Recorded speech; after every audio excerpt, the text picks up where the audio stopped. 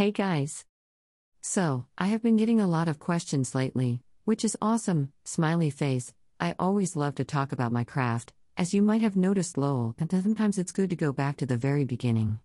And, although I have written a few blog posts about the time I started out as an author, my journey, as every other author's I believe, started way before I put pen to paper. When one of you asked who inspired me to write, I thought I should share the answer with you all. Knowing that you are an author and actually becoming one are two different steps for most of us. For me, the realization that I wanted to create something that will survive long after I'm gone has always been lingering at the back of my mind, I think. I wasn't entirely sure what I could create though. When I was a kid, I loved making flowers, trees, animals, jewelry and pictures from beads, so I assumed it would be something along those lines. But then I started reading, and I fell in love with the process. I wanted to be just like those famous authors who shared their thoughts with the whole wide world. But alas, all that came to me back then were mostly poems. I was writing in my mother tongue then, Hungarian, and I was 8 when I wrote my first short story about a dirty sock that was sad because he couldn't find his pair. Silly, I know, but I was quite impressed with my creation. Still, something was missing. I could feel it in my bones. It took me a while to figure it out though. I always loved reading, and I was devouring page after page, book after book, but inspiration was yet to strike me. And then it happened, as suddenly as it possibly could.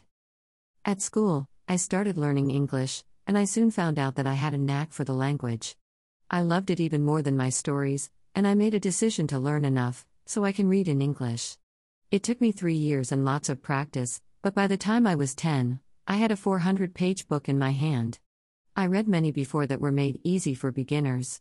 You might remember those ones that had a number on their spine, telling you how easy/difficult they would be, and they only contained a certain amount of words.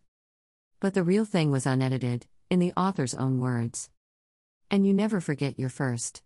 My one was Dracula by Bram Stoker. I was so proud of myself for being able to read it and have a deep understanding of even meanings between the lines, that I went on to read many more books by famous authors, including classics like Jane Eyre, Moby Dick, The Age of Innocence, The Rainbow, etc. However, apart from Dracula, only a few had a major impact on my later life. Poe and Dahl, for example. I loved how intricate their plots were, and I soon wanted to become like them. So, what was the missing piece, you ask? It wasn't the lack of inspiration or lack of idea, no. It was that I was trying to write in the wrong language. As funny as it sounds, I was always more confident communicating in English than my mother tongue. I even started teaching it at some point, but that's another story for another day. I guess the bottom line is that I came to the realization that I only ever felt my true calling was when I expressed myself in English.